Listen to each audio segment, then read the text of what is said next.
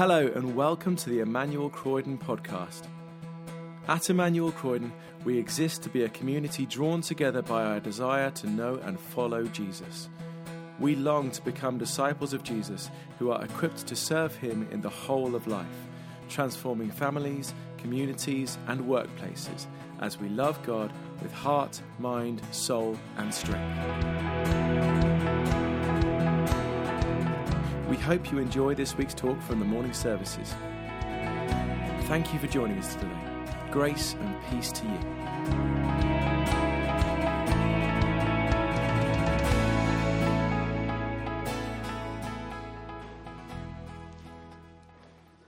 I remember the day as if it were yesterday. That week leading up to the 26th of August 2014, 9 years ago this year. We were on a family holiday in Cornwall with some close and dear friends, and we were a year into what we knew was at some point a terminal cancer for my father. We were on this holiday when he suddenly and unexpectedly went downhill very rapidly, admitted into hospital, and then just a couple of days later into a hospice when they said to us there was little more that they could do. I remember the layout of the room he was given. I remember all the different parts of that, the reception area as we waited, as we took it in turns to spend precious final days with him.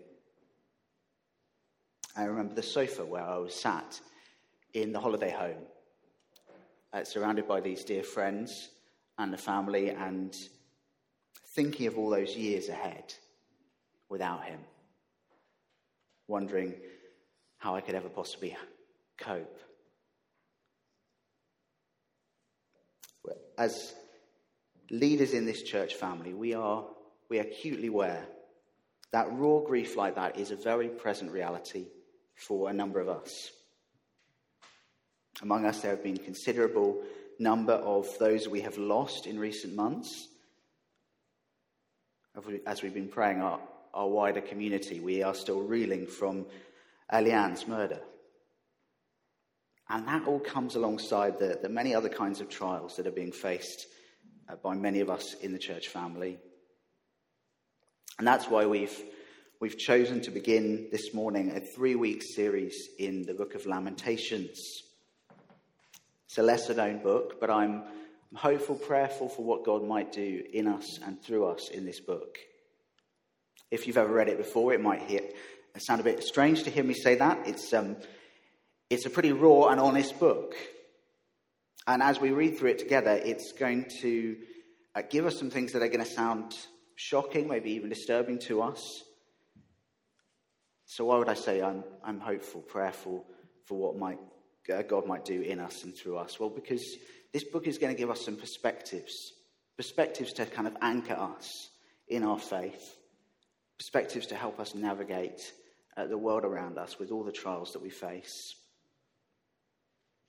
Just to help us get our bearings in this before Eileen brings us our first reading. As you listen into these words, it will help to try and picture the scene. So the year is probably 587 BC. One of God's people, most likely the prophet Jeremiah, he's walking around the ruins of Jerusalem.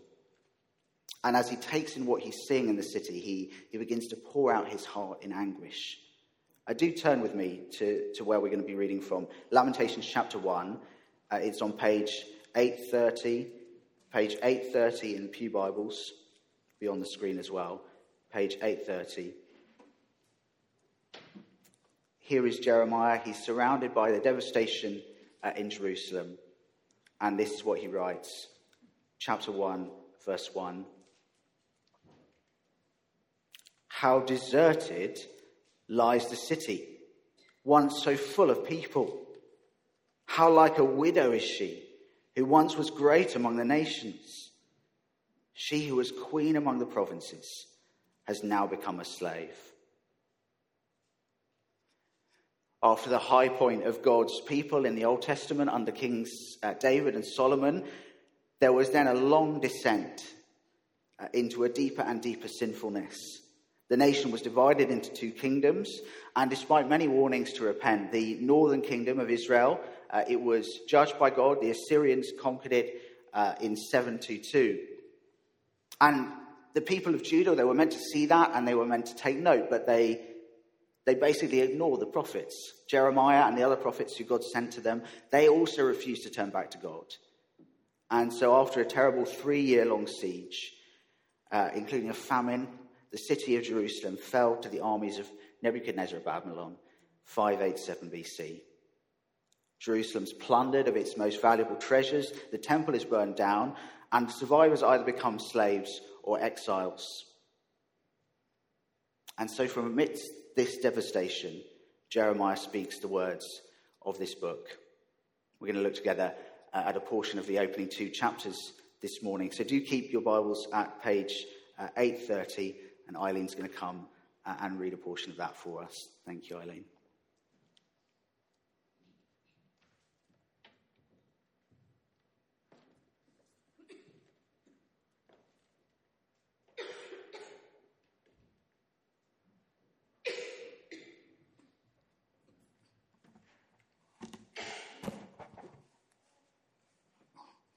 I'm going to begin at verse 18 in chapter 1 and read through to chapter 2, verse 5, and then we'll go to verse 11 after that. The Lord is righteous, yet I rebelled against his command. Listen, all you peoples. Look upon my suffering. My young men and young women have gone into exile. I called to my allies, but they betrayed me. My priests and my elders perished in the city while they searched for food to keep themselves alive. See, O Lord, how distressed I am. I am in torment within. And in my heart I am disturbed, for I have been most rebellious. Outside, the sword breathes. Inside, there is only death. People have heard my groaning, but there is no one to comfort me.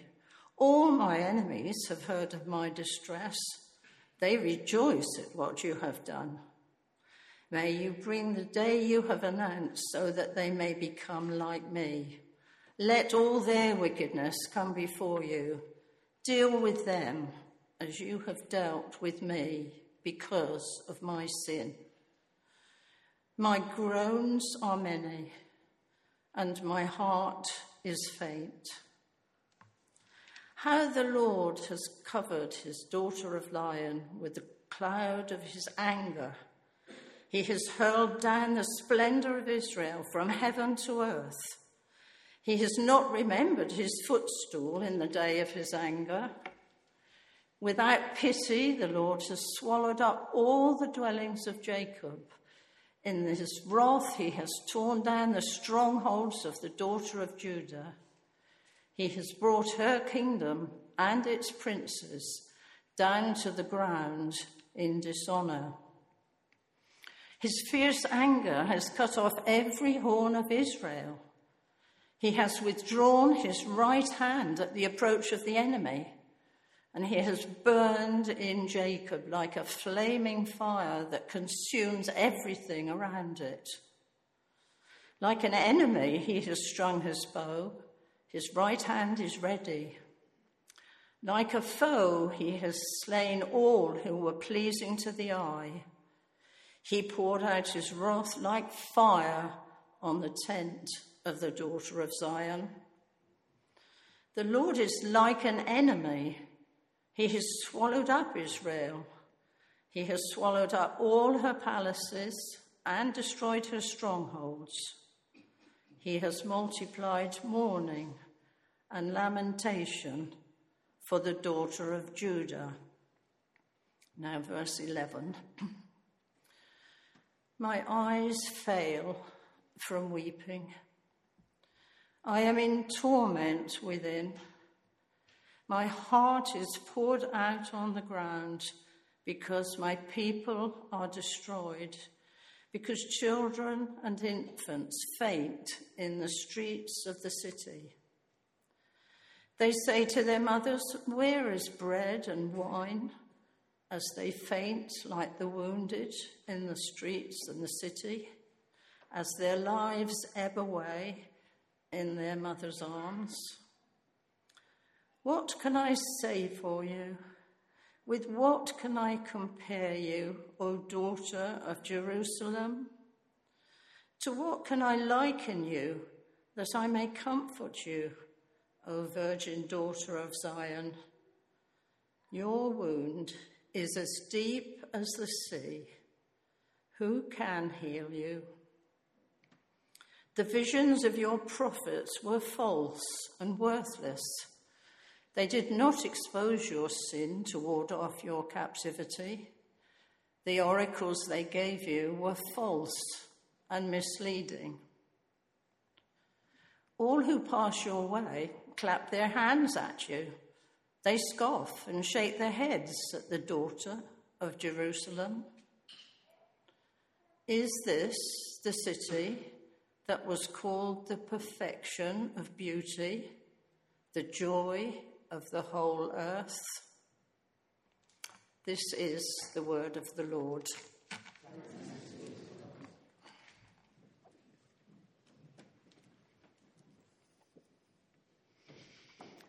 Eileen, thank you so much.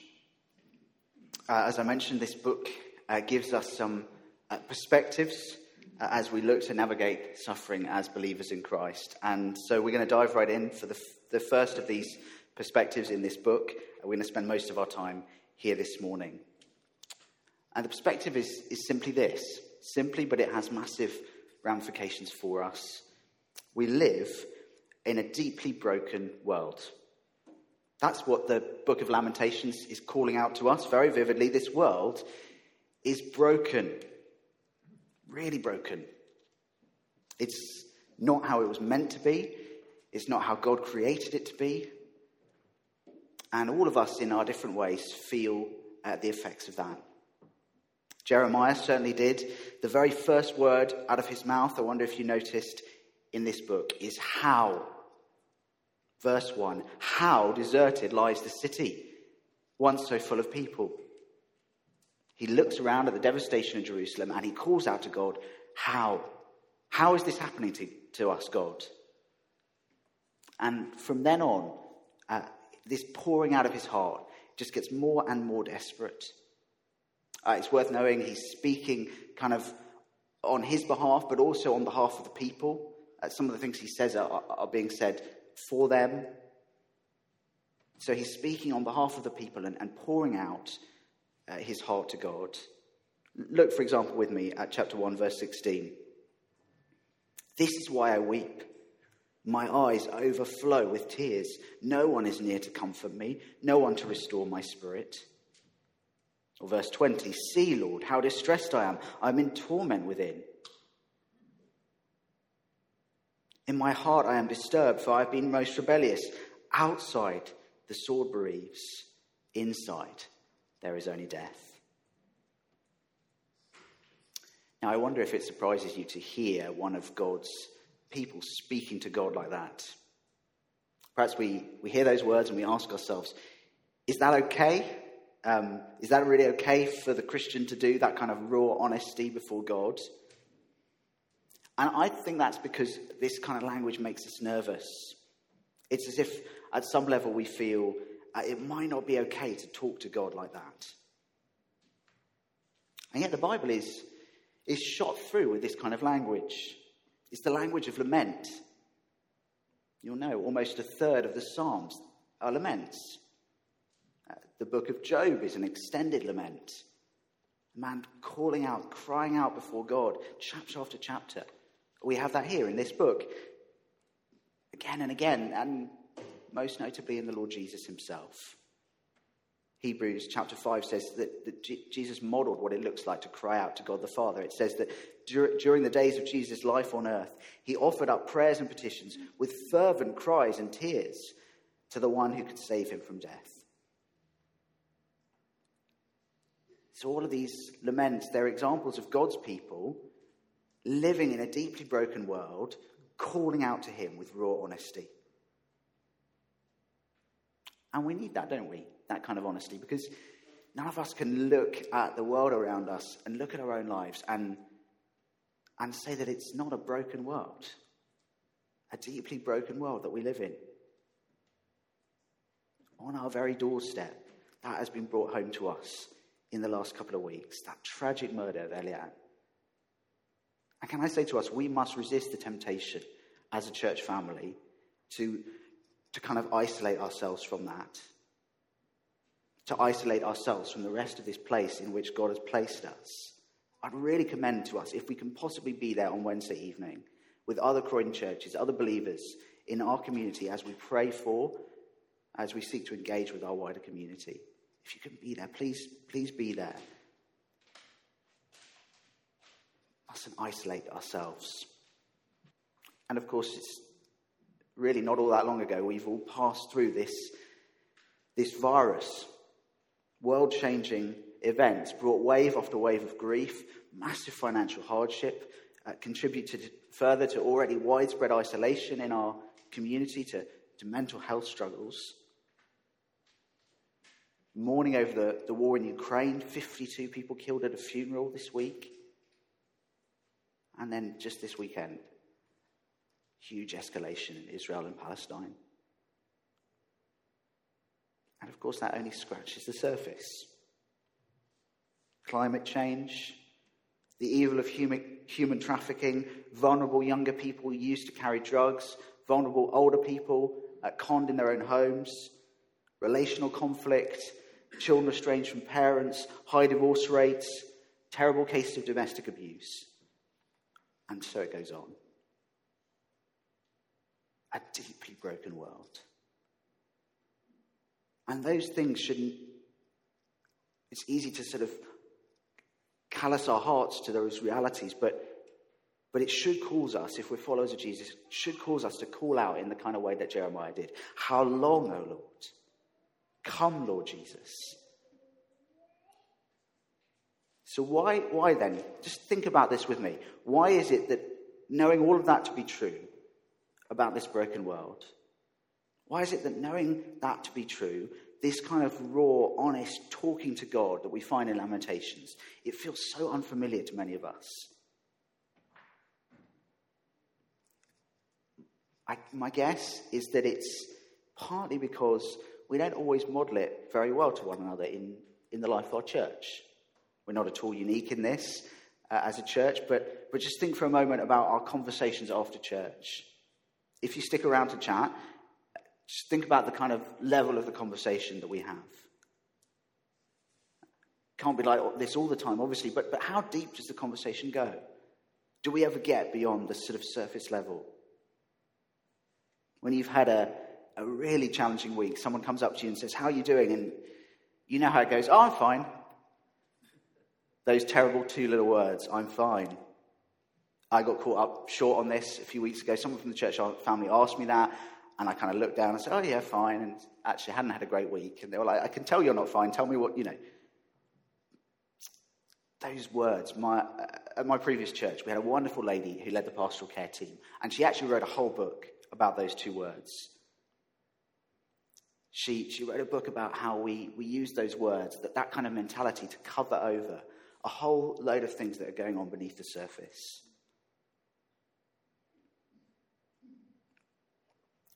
And maybe one reason that we kind of do that with one another is because we look around at others in the church family and mistakenly think that maybe they've got it all together and I haven't.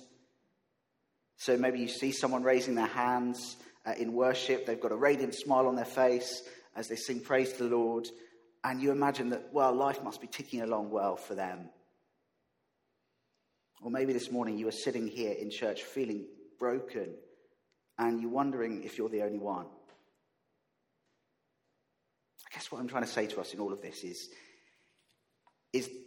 the world is deeply broken, so let's not go around pretending with one another that everything's fine. I want to say very clearly to us this morning, it's okay in this church family, to not be okay. I think we need to hear this in our culture. You're a Christian here this morning, admitting that you're okay. It doesn't mean sometimes people kind of think, oh, if I say I'm not okay, am I lacking in faith? Am I grumbling? Am I somehow failing as a Christian? It doesn't mean that. Just saying that it's not okay. Or you're not a follower of Jesus here, and I just want to say to you, you're so welcome here. You don't have to pretend that life's okay and tied up and neatly packaged for you. You are so welcome here, however you are. See, admitting that we're not okay is simply being honest and truthful, real. It's clearly seeing the world as it is. It's being honest about how the effects of that on us. It's been a privilege to see that happening in recent months in a particular area of church life, the Renew Lounge. So every Friday, if you don't know, every Friday from 10 to 5, including lunch for those who are around at that point, we have this cafe space over in the centre. And it's a wonderful place of encouragement and support. The strapline of this is part of a national initiative. And the strapline is exactly this. It's okay to not be okay. And every week we have a good number there. And it's a place where we can be open, honest about how we are. We would love you to join us if you're around at that point any week. We'd love you to also tell your friends, family and neighbours about that. There's postcards at both exits, loads of those to give out to say, look, this is here for our community. See, this book, Lamentations, all of biblical lament, it's precious to us. It's in the Bible, I think, in part because it gives us language to use to express our pain. The Renew Lounge is a picture of how we can be like that with one another. And I just want us to imagine how we would grow in our ability to love and serve one another as a church family if that kind of honesty of Jeremiah here, if that was normal for us. And partly to try and encourage that is why I'm just being just open with you about a couple of things that are really hard for me. My prayer in sharing this is just that all of us would feel able to say, look, I'm not okay when we're not. So I've mentioned the death of my dad 9 years ago. The other thing I wanted to share with you as a church family this morning is just a couple of seasons in my life where I've had quite serious depression. One was in my final year at university. The other was actually just at my old church, a couple of years into working there after a period of real exhaustion. And so I live with both of those things in the reality of life, in the sort of background of life for me. So I've got a much better work-life balance, you'll be pleased to know, and coping strategies than I did. But at times when I have low days, I can worry, Lord, am I going that way again? Slipping into another period of depression. And that's a worry that I live with. Other times, quite out of blue, something in a conversation, the words of a song maybe, particular Bible passages, they'll just remind me again of my dad, and then the grief will hit again. And you'll know it if you've lost someone. It can get easier over time, but that kind of grief never goes away. It's always there somewhere in the background. And sometimes it hits again. And that all means that I find this language of biblical lament hugely helpful. And so here's my encouragement to us as a church family. When we feel the weight of the brokenness of this world, like we do this morning, let's be honest and talk about it. First with God, and then with one another. With God. As Xanthi prayed, this kind of suffering, it throws up lots of kind of how and why questions. So like the questions that Jeremiah asks at the start of chapter 1 and the start of chapter 2, he says this: how deserted lies the city once so full of people. And then chapter 2, verse 1, how the Lord has covered daughter Zion with the cloud of his anger. Translation, how has all of this happened to us, Lord? Or my question, why, God, did you have to take my dad at 56?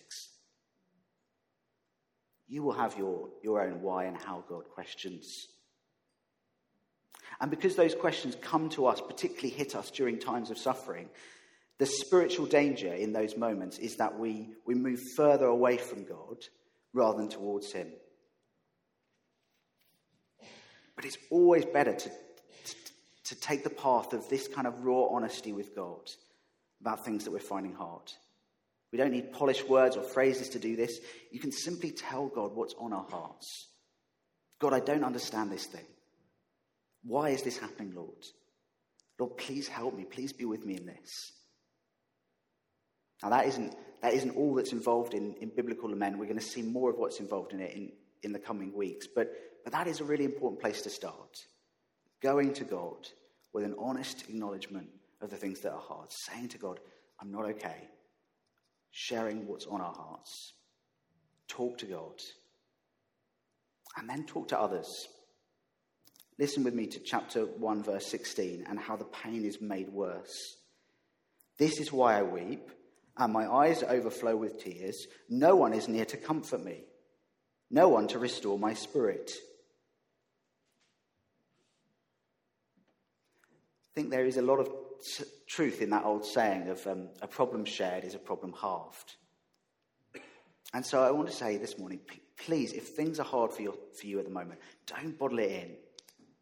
Talk to God and then reach out to brothers and sisters in the church family. One really precious way to do this, one reason we talk about small groups a lot, is that in a big church, it can be easy for the things that we're finding hard to get lost if we don't know a good number of people well. Just a smaller number of people who we can really be honest and shared life with. And that is what small groups in part are for. That is one wonderful benefit of being in a small group, to grow as Christians together in all of the pain and the mess of life. Natasha oversees our group, and she would love to hear from you. We would love to hear from you. If you'd like to join one, please do. That is a place in a big church that's particularly precious to be able to share life honestly. And just going to say thank you so much to those who lead those groups wonderfully week by week. Mentioned the Renew Lounge as well as a place for this kind of honest conversation. We also have prayer ministry every week. Again, that's a place of confidence. You can share those things with a couple of people in confidence, but it's a place where you can talk to God together and to one another about what's hard. There's the particular opportunity of that bereavement journey coming up. A number of people already are wanting to be at that, and please do feel able to come, either for yourself to process things or to help others process grief. As Natasha mentioned, that's going to be led by a couple of wonderful and wise members of our church family, by Claire and by Carol. And Carol also leads the pastoral care team. She does that with an enormous amount of wisdom, of grace, of energy and dedication. And that is true of all the members of this team. And it's a great privilege to serve with them. But we're just conscious that many of us may not actually know who's on that team. So here's the current makeup of the pastoral care team. Includes the clergy, including David, who obviously it's wonderful to have just had join with us as a family. Joe's in the team in her role as family's pastor. And then Carol, as I mentioned, she leads the team. And there we are. We've got Eileen, we've got Carol, we've got Liz, we've got Magdalena, all wanting to serve together this church family. The way it works is that anyone in the church family can get in touch with us. You can speak to one of us directly, or you can contact us through the email address that's there on the screen, care@emmanuelcroydon.org.uk. The idea of this team, it's not meant to replace small groups, as I said, but it's an additional resource for the church family. So we're here to talk, pray, support you through anything that might be burdening you.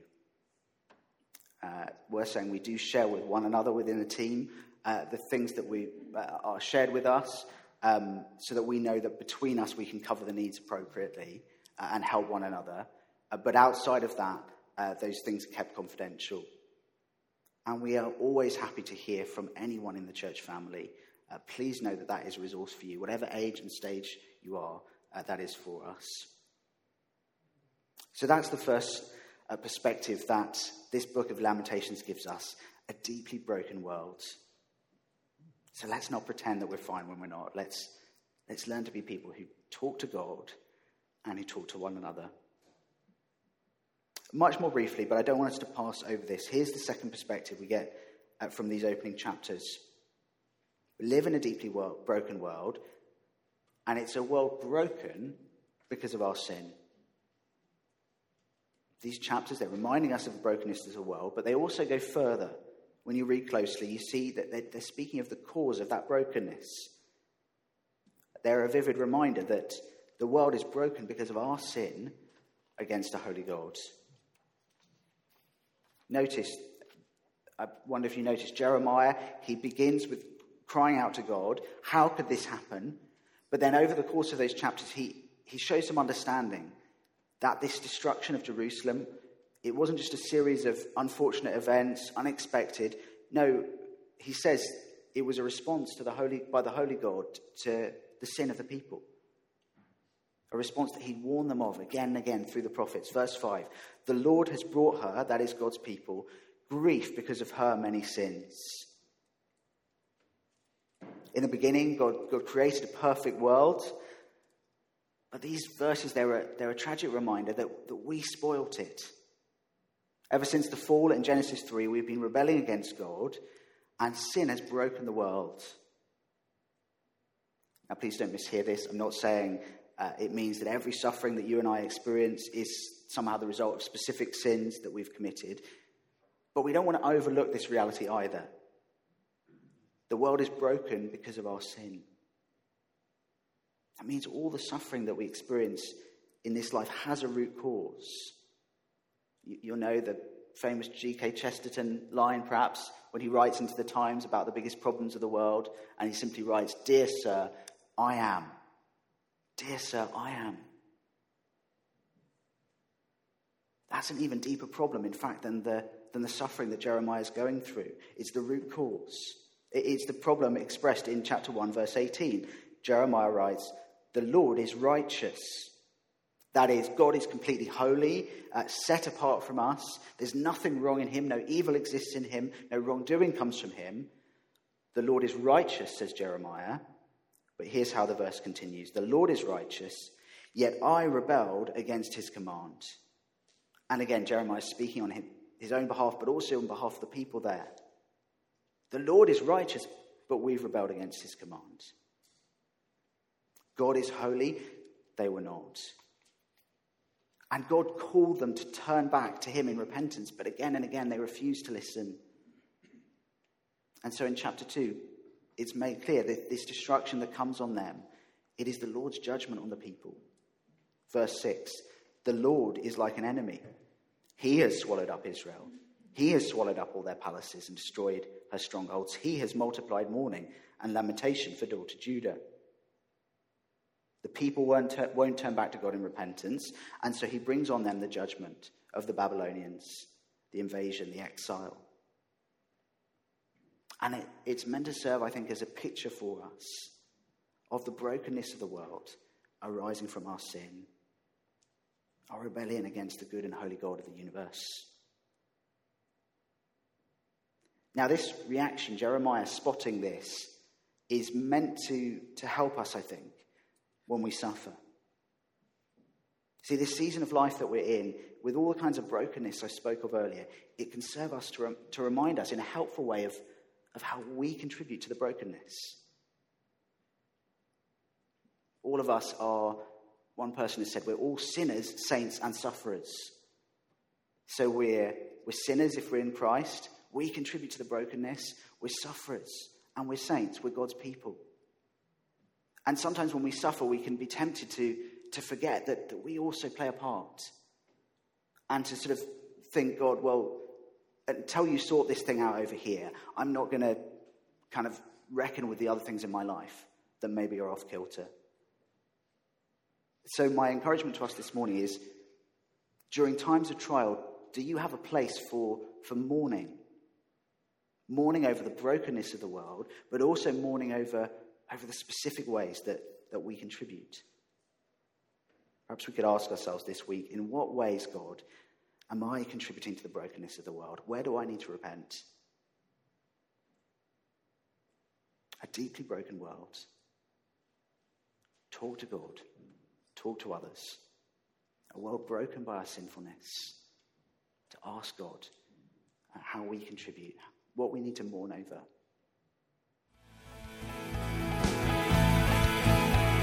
Thanks for listening to the Emmanuel Croydon podcast. For more information about our church and everything we have going on, visit our website, emmanuelcroydon.org.uk. You can also follow us on Facebook, Twitter and Instagram to see and hear what's going on in the life of our church.